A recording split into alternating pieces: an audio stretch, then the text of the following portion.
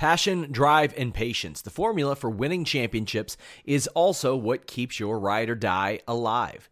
eBay Motors has everything you need to maintain your vehicle and level it up to peak performance. Superchargers, roof racks, exhaust kits, LED headlights, and more.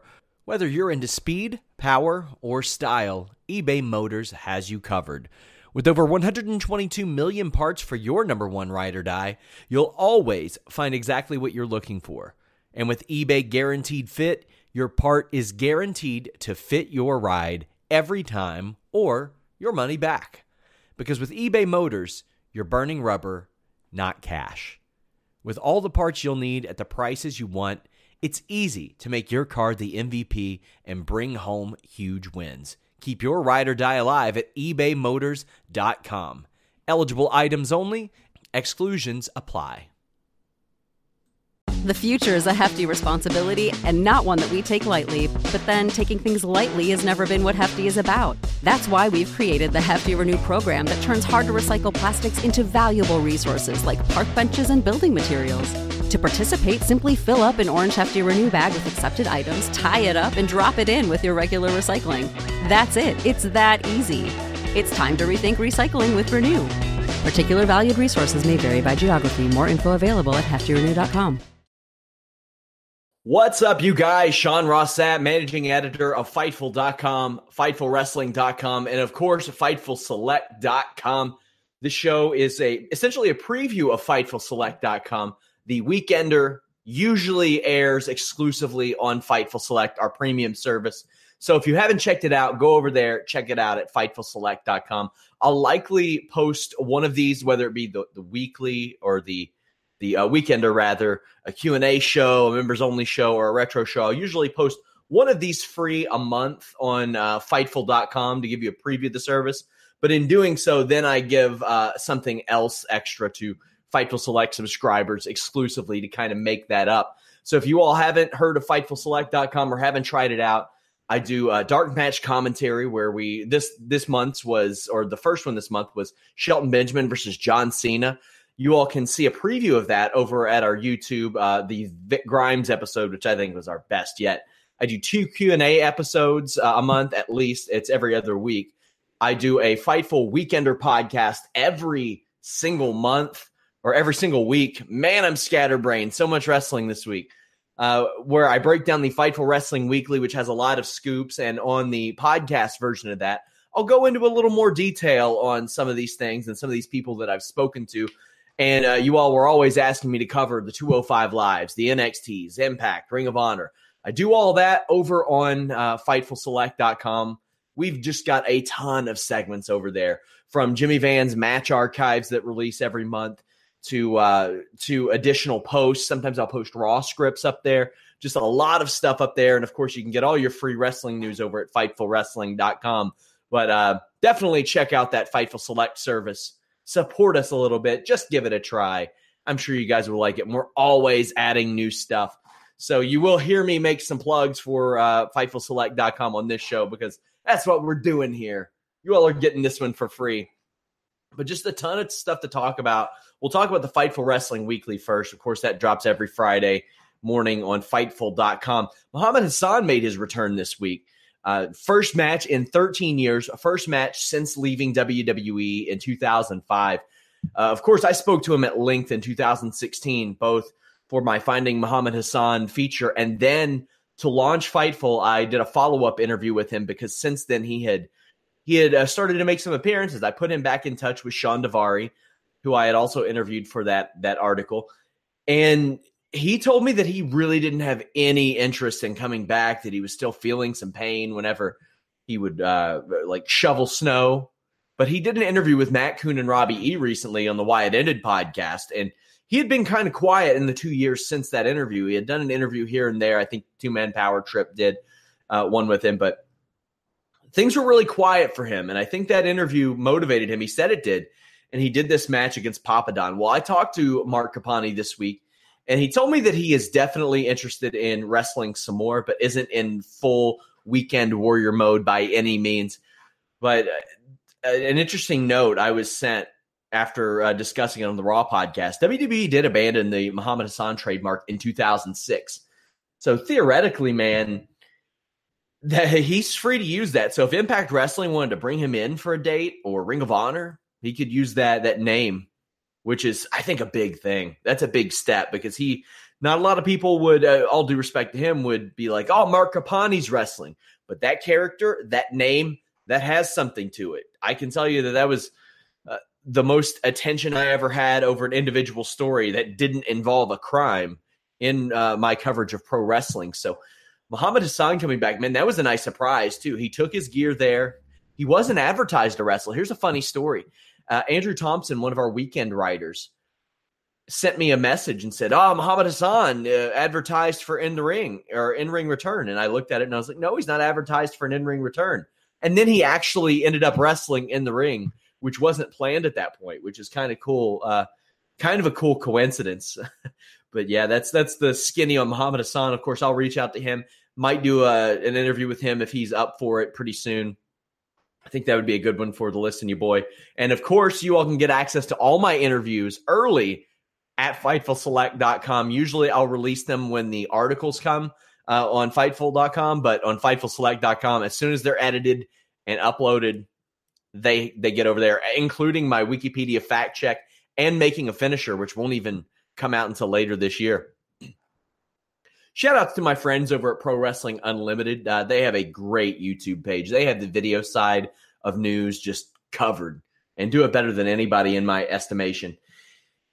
And they sent along some information about the all-in StarCast thing. I have a lot of people asking if we're going to do the StarCast deal. And no, I don't. We're not going to. We're not dropping $500 to $600 on that, which is the cost if you go ahead and book it, depending on how far you do that.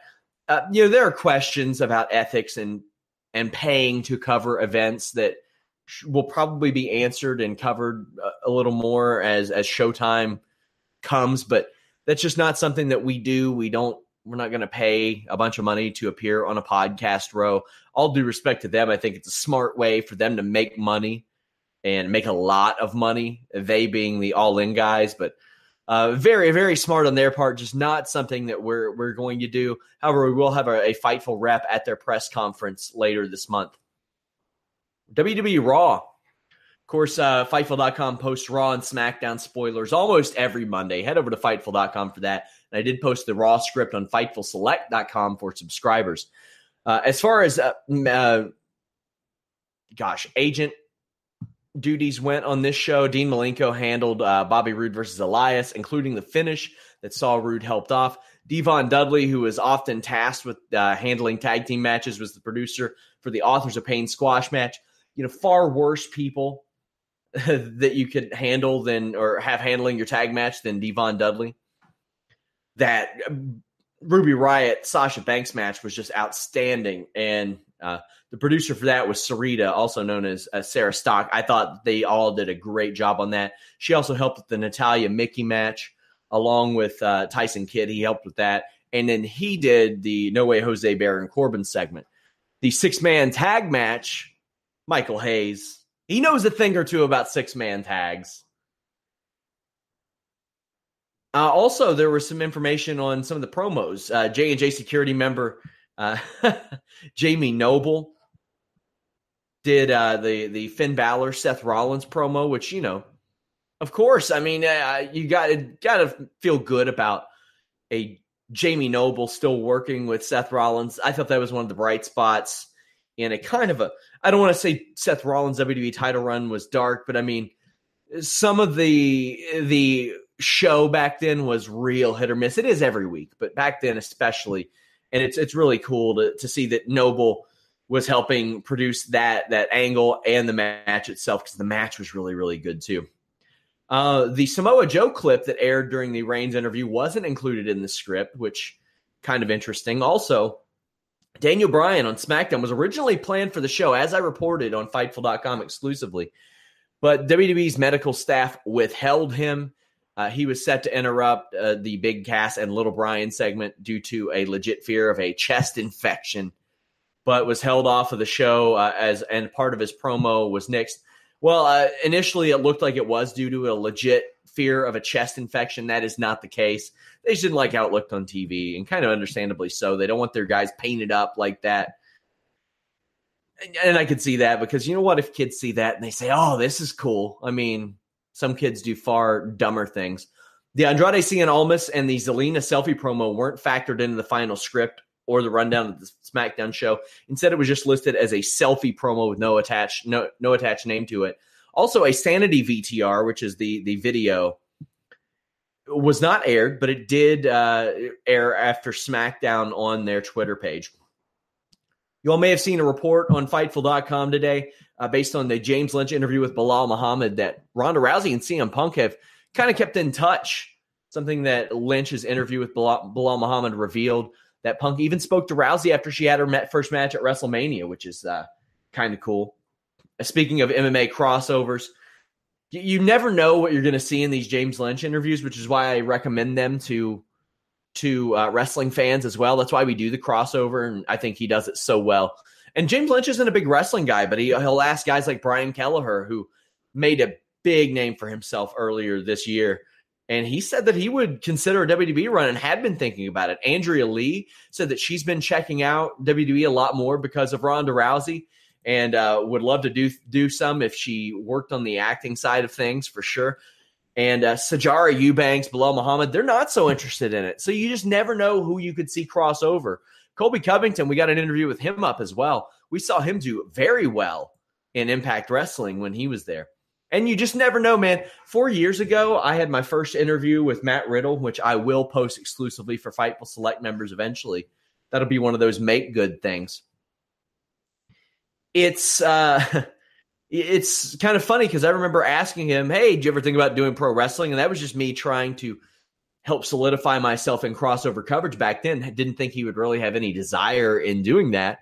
He said, you know what, I would. And it started a friendship between myself and Matt Riddle that continued through us doing a show. And he would eventually be one of the hottest wrestlers on the indie circuit. So definitely check out that Fightful Wrestling Weekly. My friends over at PWU do a great job covering that every week. Check them out at Pro Wrestling Unlimited.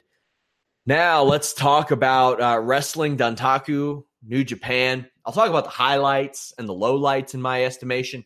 I'm not going to go through every single match in detail because that would take me forever. It would take forever on a show of its own. Cody and Ibushi, man, I saw a lot of people saying that Cody and Ibushi was just an average match. To me, it's so much more, man, because all of what Cody Rhodes is able to do and what he's able to conjure up and the emotions and the character work, it's just so great. And I cared about this match because I care about Kota Ibushi and I care about Cody Rhodes, especially, man. His character work is so incredible. That table spot was so cool. Kota Ibushi, I've always worried about him since that neck injury that I thought, could threaten his career. However, he hasn't slowed down. I mean, we saw it a couple years ago, him shooting fireworks out of his wiener and stuff, doing Johnny Knoxville stunts while he wrestled. But Cody won this match, and I loved it. I love everything that surrounds Bullet Club, their infighting, and the people that I don't want to say are getting over because Kota Ibushi's already over. I want to say that I like the addition of a Kota Ibushi. I'm not that sold on Flip Gordon as you'll hear later, but I mean it's helped him get over. Later on, you had Kenny Omega over Adam Hangman Page, who we've interviewed multiple times on Fightful.com. Just another good match. This match and the match with Kota Ibushi is really the match that a Hangman Page deserved at Long Beach instead of the Jay White match. And I got to tell you, I didn't miss Jay White at all on Dantaku. All due respect to the guy, I interviewed him as well and have him for making a finisher, and that'll be great. But it's just not all clicking for me with Jay White yet. I don't know what it is, but it's just not all the way there. But the Omega, with Omega's bleached hair and how he got busted open in the match, it just told a really, really good story. And I just think this is one of the most beautifully crafted stories in pro wrestling, being intertwined with another one of the most beautifully crafted stories in pro wrestling, that of Kenny Omega and Kota Ibushi in their own, because that is factored into this Bullet Club fraction. I could do an hour podcast every single week about Bullet Club and the infighting and the matches that come out of it and the story progression that comes out of it. And we saw this week that Being the Elite is coming back. Of course it was. they would be oafs not to bring that back. That is a license to print money. Tickets are going to go on sale for All In soon. That's going to be a big show. Hopefully it streams, because if it does, we will have just wall-to-wall coverage. It'll be treated as the Indies Wrestle Kingdom or WrestleMania, in my estimation. The first night of Dontaku just had some great stuff. The Bullet Club versus Bullet Club, 6-man tag team title changes. That was just real good. And at the end, you saw the BCOGs essentially handing over the titles, like it was a sign of respect. Just more great stuff, man. And I care about all of them. I didn't really care about Yujiro Takahashi, Bad Luck Fale, that much. That's certainly not necessarily Tama Tonga or Tangaloa before all this. But ever since all this has happened, I've been like, what the hell is Tama Tonga going to do? Not the strongest promo in the world. He's incredibly athletic. He's that one of those guys you could see like, man, he's just a bad bastard, that guy. He's just a badass bastard, Tama Tonga. And it's like, when's he going to flip the switch? And when's he going to say, I'm tired of this shit. I'm taking control. This was mine to begin with. Who the hell are you two? Man, I don't know. Heavy J says, go ahead and do a pod on Bullet Club history. I'll tune in. I'm still behind on the formation and all that stuff. But there are so many people that can lay claim to Bullet Club. And I've loved all this. Also, another highlight to me on Dontaku was Don Callis talking about Will Ospreay's injuries and saying, like, guys, we might not see him very long. Like, he might burn out. That might be the end of Will Ospreay within a couple of years. And you see he and Kushida held together by tape. I thought this was a great match, one of the best matches of the week, Kushida versus Ospreay. And I've not made it a secret how much I love the double wrist lock and how much I love Kushida's work on the double wrist lock, but just more great, awesome stuff out of Kushida and Will Ospreay. Man, Kushida is something special. One of my favorites to watch, really ever, is he. And this was really no exception.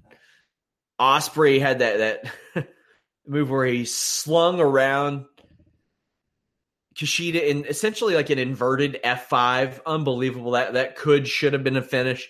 But he hit his actual finish, which is like a double underhook rolling cutter. I mean, it looks cool. There's always this issue of me and Ospreay. When I think of Ospreay, I think about how he takes credit for so many different things that he didn't necessarily create, like that running elbow. I remember he was like, I give it a few months before everybody on the Indies starts using this. And Jordan Devlin said, Will, thank you so much for inventing the back elbow. And I thought that was just the greatest response. But if Ospreay's a heel, I buy it, dude. I get it. And just really, really good. Every time I think that I'm not going to be that into an Ospreay-Kushida match or a match between either one of them, because I've seen the combination so many times, it always delivers. So I don't want to say after. The Bone Soldier return had been teased for a long time. Now, I hated Captain New Japan. I hated Bone Soldier when Captain New Japan became Bone Soldier. I thought it was a great waste of time. Wasn't my cup of tea. And when they announced the return, I was like, oh my God, really? The original Captain New Japan Bone Soldier left because he had a gambling issue. That sucks. That's a bummer. However, Bone Soldier looked a little more cut and came out and attacked Will Ospreay and was seconded by Tama Tonga. And I was like, whoa, what's this? It's Taiji Ishimori, former X Division champion over in Impact Wrestling, competed for the X Division title in this week's Impact Wrestling. As a matter of fact, that is quite an addition to Bullet Club, and that is quite a person to take the torch of Bone Soldier and make it not a joke. I like it. I'm all for it. Taiji Ishimori is fantastic. So we'll see how that goes. Obviously, the big highlight of this show was Chris Jericho returning and attacking Tetsuya Naito after Naito picked up a win. Now, it really feels like to me, since since Tokyo Dome week, then Naito has been in a holding pattern, just waiting for Jericho. After Naito lost or didn't lose, after Naito got attacked by Jericho, I thought that Jericho and Naito would be set for Long Beach because Chris Jericho had that gap in his schedule.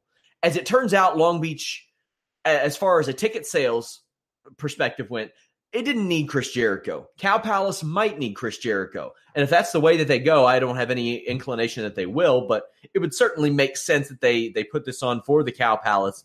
They could do Dominion, but it would make a lot of sense to have Jericho versus Naito headline the Cow Palace because you need a real good headliner for that. As good as that main event was in Long Beach, the rest of the show under-delivered, in my opinion. But Jericho showed up. He had like this eyeliner on and this like lipstick on. It was different, and I thought it looked kind of weird. But you know what? Chris Jericho does such a fantastic job at reinventing himself. Who am I to doubt the man? And something different that he does.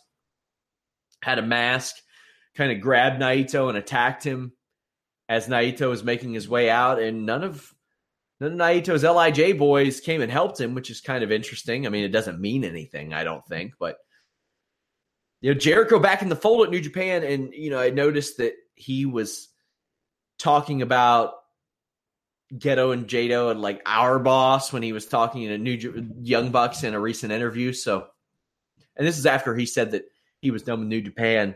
I didn't think he was done with New Japan, despite his appearances at Greatest Royal Rumble and Raw 25 and all that. I didn't think he was done with New Japan, not by a long shot, but it is kind of funny. He's appeared on like some really big stuff. Like he appeared in Saudi Arabia and Japan within a week of one another. That's kind of cool.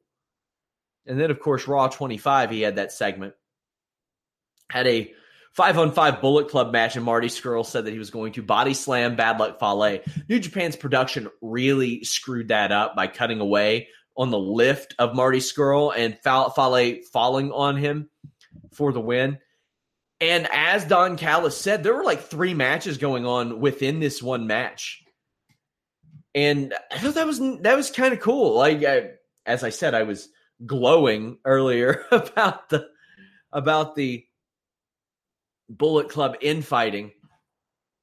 But this one, it was a Bullet Club combination of Bad Luck Fale, Tama Tonga, Tonga Loa again, and the Golden Lovers against Cody, Hangman Page, Marty Scurll, and the Young Bucks. So I just thought that was a nice way to put it. You got a little bit of the mixture, and Hangman Page has definitely, he doesn't like Kenny Omega, and he beats up Kenny Omega when he can. So Kenny Omega and Cody hit the bricks after this match, and they're going to the back, and the rest of the guys are in the ring, and they too sweet one another. Apparently Bullet Club is fine, and now you got the addition of Bone Soldier as their IWGP Junior Heavyweight guy, so who knows what Marty Scurll will kind of do there. Maybe he'll move to heavyweight, because I think it would make sense to have him in line as an ROH world champion, honestly.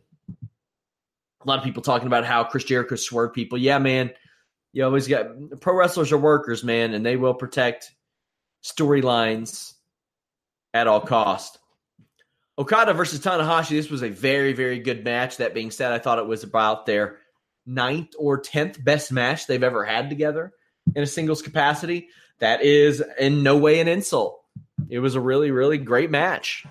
However, I just didn't think it lived up to the other ones. Okada now, and you can't really argue, at least statistically, that he's the greatest IWGP heavyweight champion ever. He now has 12 successful title defenses.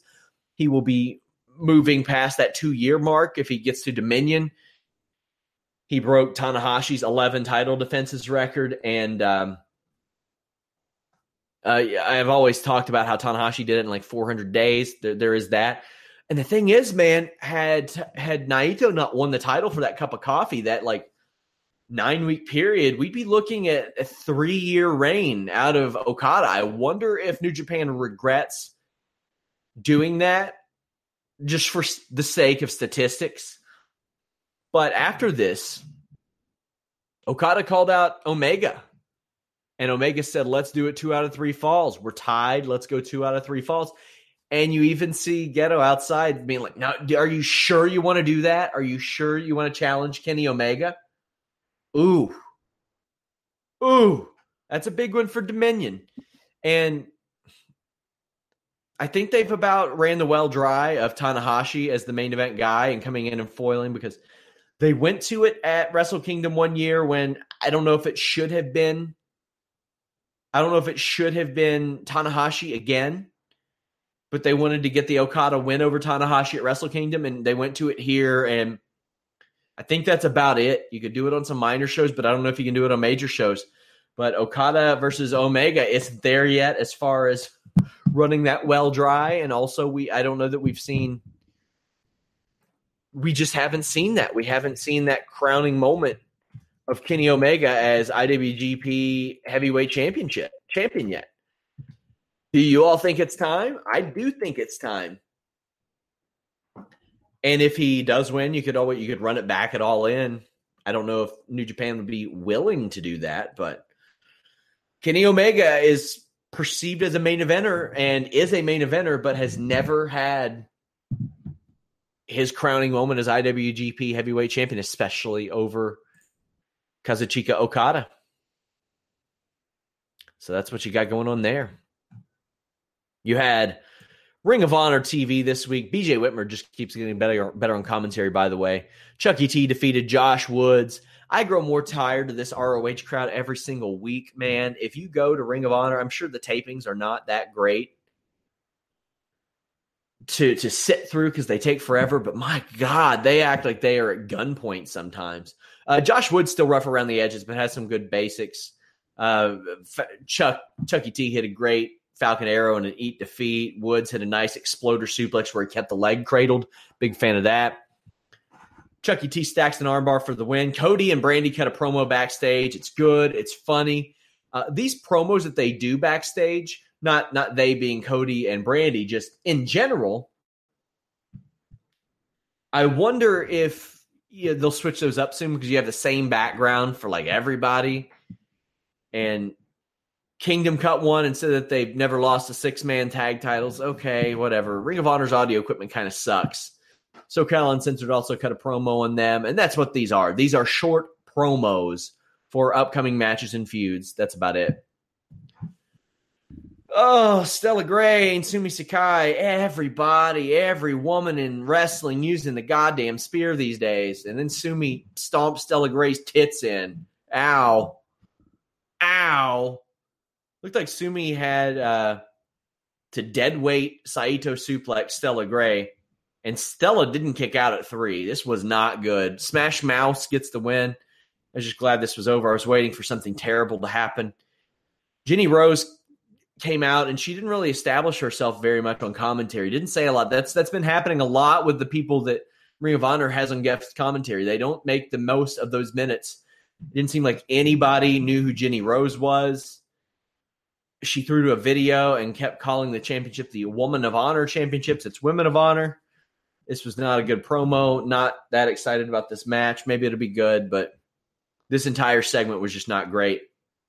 Bully Ray's promo was, I'm not the biggest Bully Ray guy in the world, at least in the ring, but God almighty, he got heat on this promo. Like I said, minutes before this, you could hear a pin drop in this arena. And he had the crowd just owned. He owned these people. He targeted Cheeseburger. He targeted Joe Koff. He got a lot of things done in his promo, and he hyped up the crowd. That's what a great promo does. Against him, rather. Had people throwing trash at him. He threatened to beat somebody up if they threw trash. And then there was this awkward situation where people did throw trash.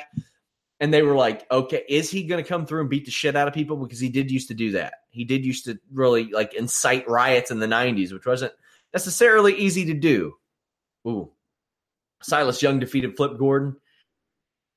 Still not there on Flip's work. He still feels like he is waiting for the next spot. But I thought that Silas Young was a perfect foil to Flip Gordon.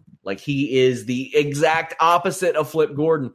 On occasion, because, Silas has been known to bust out a split-legged moonsault on occasion. I loved Ian Riccaboni teasing a commercial, but then when the action picked up and pins started happening, he was like, no, we can't go to a commercial. We're staying right here. We're sticking around for this one. And then they went to commercial when things slowed back down. Great stuff from Ian Riccaboni. Silas Young picks up the win. Really, it was a decent episode of Ring of Honor, but it was missing. It was missing in my estimation. That women's segment just really, really dragged it down. Really dragged it down. 205 Live, Kendrick and Gallagher defeated Itami and Tozawa. You see Kendrick getting in better shape every week, getting close. The future is a hefty responsibility and not one that we take lightly. But then taking things lightly has never been what Hefty is about. That's why we've created the Hefty Renew program that turns hard-to-recycle plastics into valuable resources like park benches and building materials. To participate, simply fill up an orange Hefty Renew bag with accepted items, tie it up, and drop it in with your regular recycling. That's it. It's that easy. It's time to rethink recycling with Renew. Particular valued resources may vary by geography. More info available at heftyrenew.com. Save big on your Memorial Day barbecue, all in the Kroger app. Get 3-pound rolls of juicy 80% lean ground beef for $3.49 a pound with a digital coupon. Then get select varieties of flavorful Powerade, Body Armor Super Drink, or Arizona tea for 77 cents each, all with your card. Shop these deals at your local Kroger today, or tap the screen now to download the Kroger app to save big today. Kroger, fresh for everyone. Prices and product availability subject to change. Restrictions apply. See site for details. To ring shape every week. I have mixed feelings about Gallagher's headbutt finish because of this little margin of error that you have and the lack of sense. However, I do not have mixed feelings about him on the up, down, down SmackDown versus Raw 2006 stuff that Xavier Woods and Tyler Breeze did. I wonder how they'll do that now that they're on different shows. But this is a fun series. Go check that out on Up, Down, Down. That was a lot of fun. Hideo and Tozawa lose, and Hideo pushing Tozawa and essentially turning on Tozawa makes me doubt if they're doing that cruiserweight tag division now, because I don't think that you can really do it without Itami and Tozawa. It seemed like that was going to be the team that they built it around, but boy, does Tozawa play sympathetic well. He has these sad eyes that make you just look like did this guy's puppy get ran over? He played it so well. Tozawa was fantastic, and Itami plays a dick really well. So can't wait to see where that goes, because their physicality in the tag team matches got me into that. So I can only imagine how their singles will be. Murphy powerbombs a guy to death, who I don't know if he sold it stiff or he was just knocked dead. Apparently he's okay. Match ended in a ref stoppage. I wish they would do that more often, even if it wasn't planned. Or if it was planned, rather. Sorry. Cedric comes out.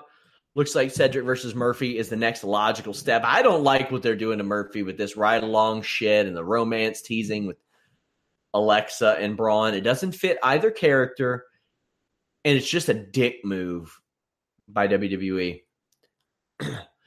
Kalisto and Gulak. Gulak said in a backstage promo that Kalisto wasted his opportunity. I don't know why I have these damn headphones in. I ain't talking to anybody. I'm not listening to anybody. I love that Nigel completely discounted Kalisto's pointless flips. You don't need just pointless-ass flips. However, not pointless. Gulak was outside the ring. Kalisto was in the ring. Kalisto does these cool springboards and slingshots where he bounces his knees off the ropes, and he did that. He went from inside the ring, bounced his knees off the ropes, took a tumble outside onto Gulak. Awesome spot. Gulak ends up winning a great match and a contrast of styles with the Gulak. These 205 Live main events continue to be must-watch. Buddy, Gulak, and Itami are all emerging as challengers to Cedric Alexander.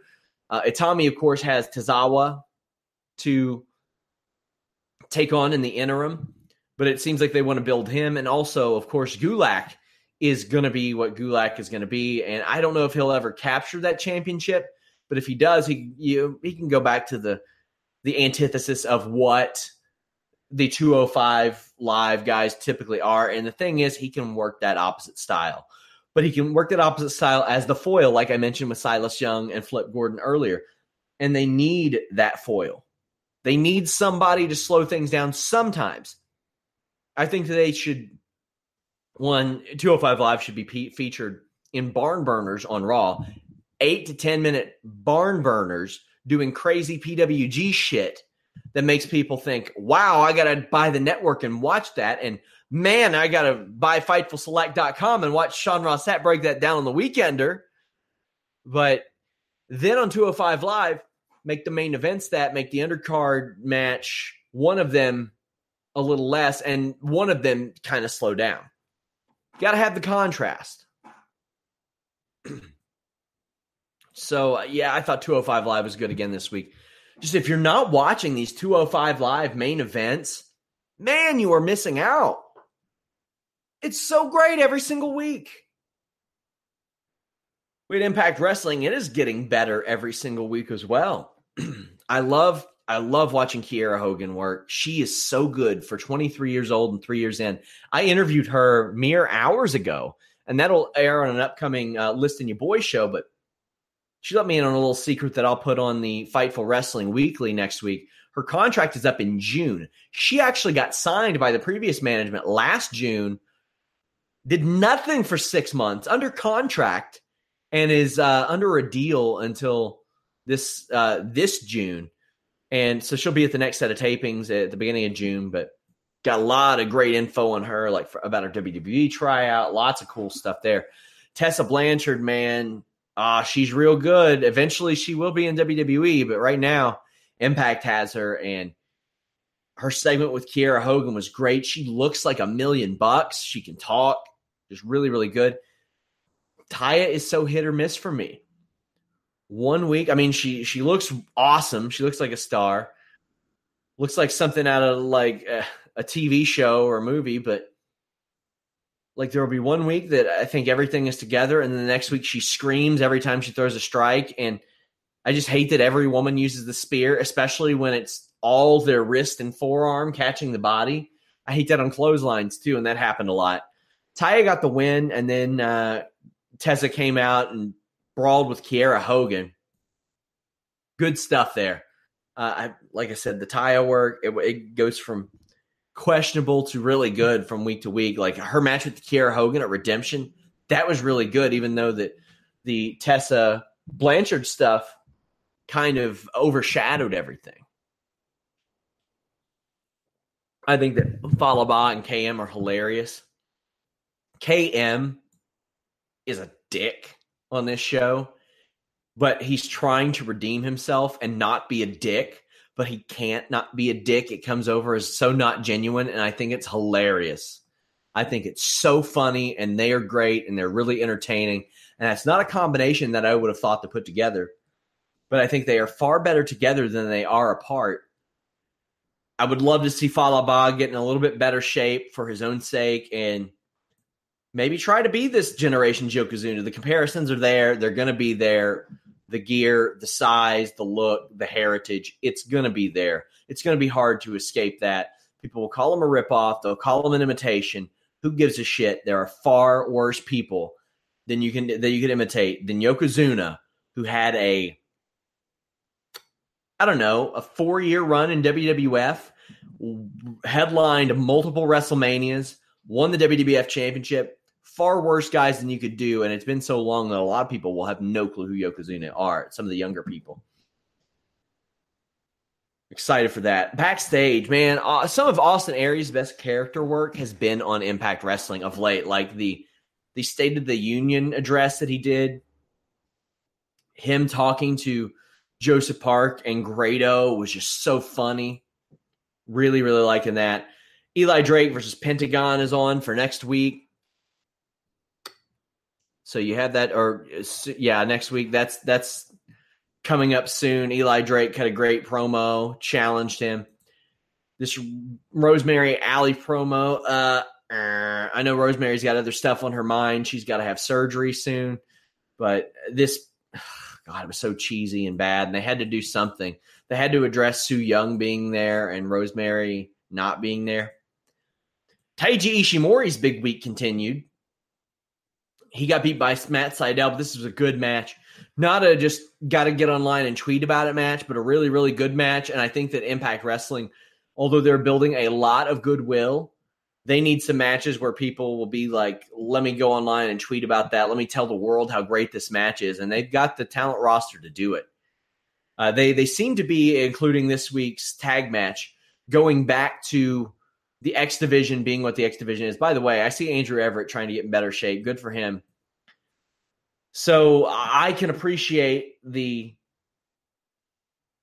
effort that they are putting into this X Division and what they are looking to do to stand out. Because you always hear people say, like Shane Helms say, Seth Rollins works the X Division style. Everybody does now.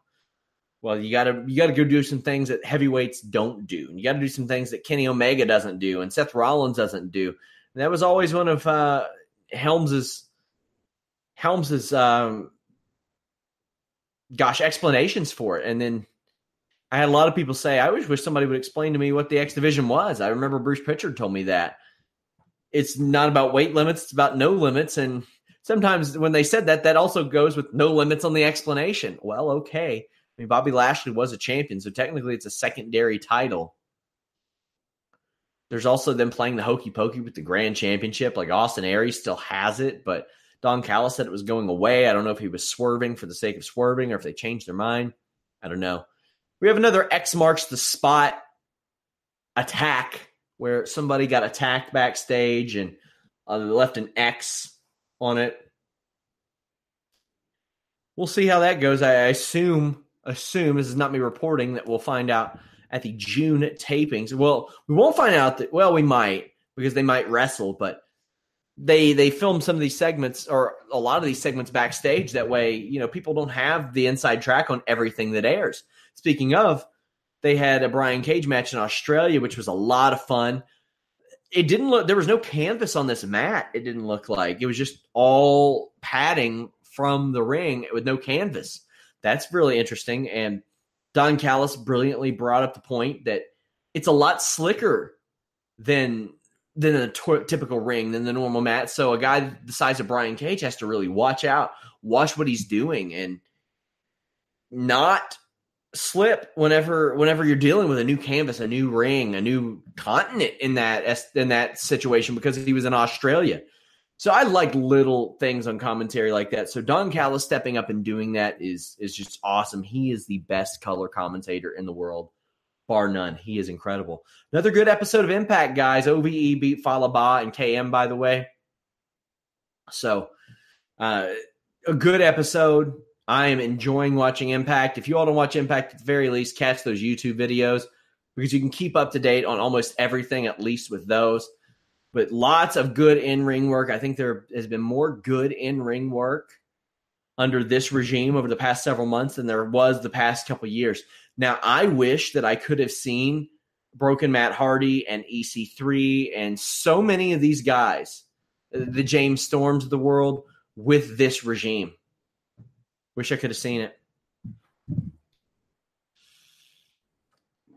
WWE NXT TM61 defeated the Street Profits and essentially turned heel in the process.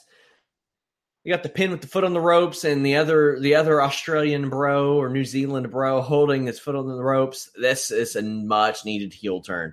I thought they were DOA early on. When you come into that company and you already have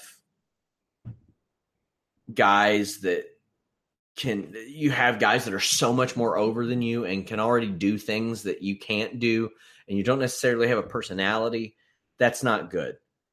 That knee injury, while tragic for, I think, Shane Thorne, it was probably a good thing. They needed the time off. It needed to be reassessed. It needed to be figured out what they could do differently, and them as heels, I think, could work. You don't have Sanity anymore. Sanity kind of tiptoed the line. You don't have AOP anymore. So I think it's natural. They have really marginalized Street Profits. And Street Profits are more about charisma than they were in-ring ability and being badasses. But it feels like they have been beaten a lot lately. But I don't know. I think that NXT tag team division has seen better days. I'm not a big heavy machinery guy. Undisputed Era, that'll be fine. That's good. War Machine, great. TM61, we'll see how this works out. Street Profits got to put it all together, but they've got some promise for sure. Kona Reeves, oh boy, had somebody have the balls to be like, oh, you're already crapping on the Kona Reeves gimmick. No, I crapped on the vignettes because the vignettes were fucking stupid. How many wrestlers are we going to see come in and be like, I have more money. I have all these cool things. I have all these neat items. Yeah. Well, Kona Reeves has a great motor. But if I got to hear him say, I'm the finest, one more goddamn time. He said it 3 times during the course of this match. Did he need to introduce himself 3 times in the match after he had been introduced by the announcers, the ring announcers, and a vignette where finest was said, I think, 12 times on this show? We get it. We understand. He has a white jacket that he wears with his matching boots and tights. That's neat. Cool, man. Let him wrestle. He doesn't have to scream, I'm the finest, every 35 seconds. It is not that necessary. Is he that psychotic about being the finest? If he's psychotic, maybe I get it. I like this finish. Some people didn't. I saw someone say, LMFAO. Ha ha. He just uses a Samoan drop. It's a little bit different. He drops him face first. Who gives a shit? Something new. The right move done by anybody can finish anybody else. Like I said, he's got a good motor, but like, man, this thing, they gotta stop insulting the viewer. We get it, dude. You're the finest. At least you think you are. People keep saying he's The Rock's nephew. I don't know if he's The Rock's nephew or not, or if it's one of those by blood deals. I don't know. I know he wrestled for Alpha. God, man. Or the Solster says, and a chain. Yeah, man, he's got a chain too, like it's 1998. Okay. Just quit, man. There's this Dakota Kai segment, and it wasn't good. It's the outdoor thing, and like I've said this before, I appreciate that WWE finds different ways to get wrestlers to say the things they need to say, whether it's promos from Gorilla or interviews in the ring or interviews with Michael Cole backstage, like in a sit-down setting.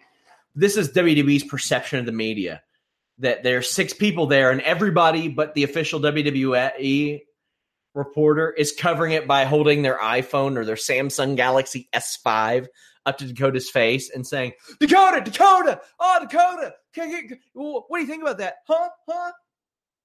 Then when Vanessa Bourne comes out and burns them, one of the media members goes, oh! I'm like, God damn, man. Like, maybe I know that this, I'm pissy about this because I am a media member and I make my living doing this, but come on.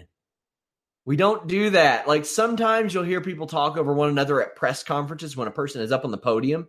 Not like the distance between me and the camera, though, where we're holding a phone like this. Dakota! Ah! Let me get your comment. What do you think about Shayna Baszler? We get it. She doesn't want to face Shayna Baszler. She's intimidated. And her saying, like, Vanessa, I can take her on. All right, cool. Didn't click. Also, Lacey Evans, man, something doesn't click with me for her. I think it's that music. Like, I know they want her to be the Southern Belle, but there's something between how physical she is, her gear, her gimmick, and her song. Like, I don't know exactly what it is. I'm not sure what it is. But I feel like one of those 4 things needs to change for it to all click. You know what I mean? Like, it's like if you have a Rubik's Cube and you're looking at it and you just can't quite figure it out, but you know if you make like one or two real good turns, it's going to be solved. That's the feeling I get with a Lacey Evans.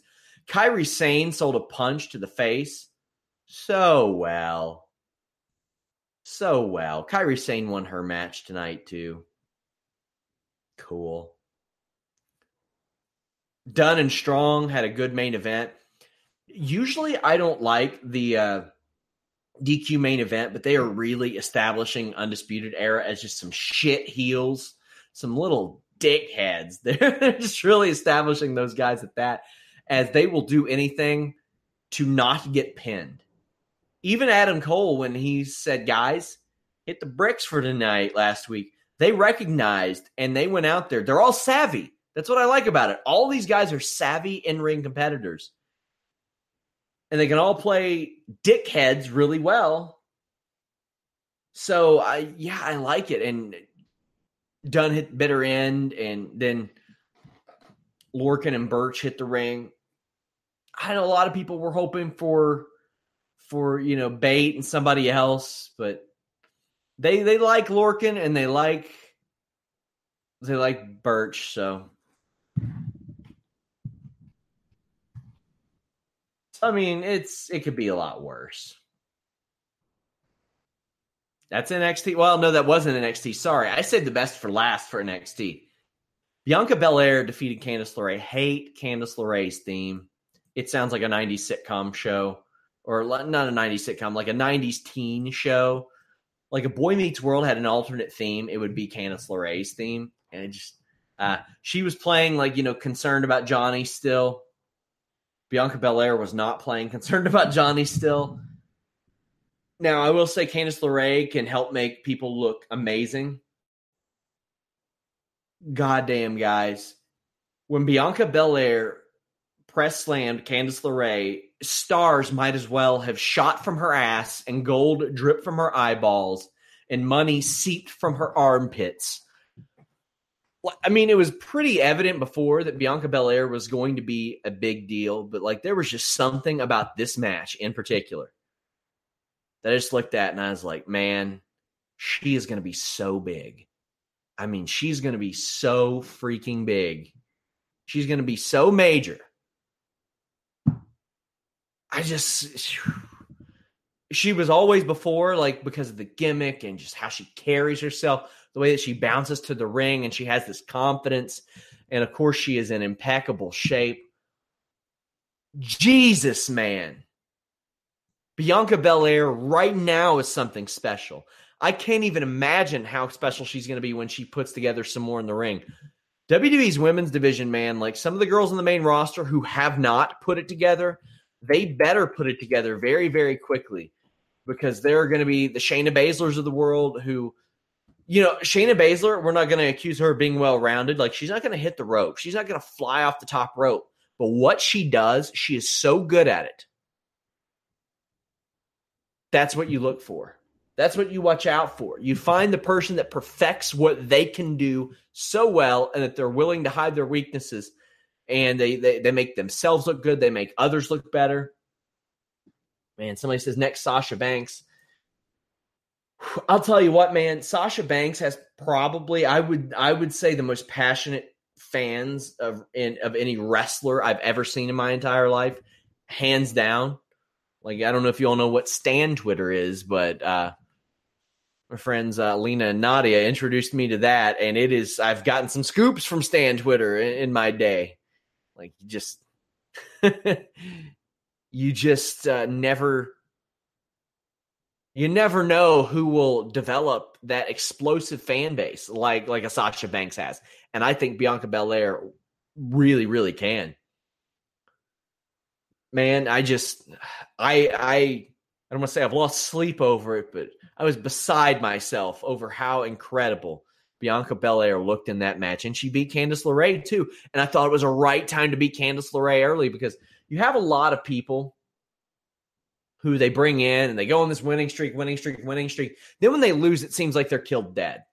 Candice LeRae loses right out of the gate. She loses really early, and she loses to a girl that benefited from her losing or benefited from a big win over Candice LeRae. And Candice has a great excuse as well, because she was distraught about her husband. Just look at the roster WWE have for their women. That's why it bothers me so much that they brought up a Liv Morgan with no plan, no real character, and work to be done in NXT.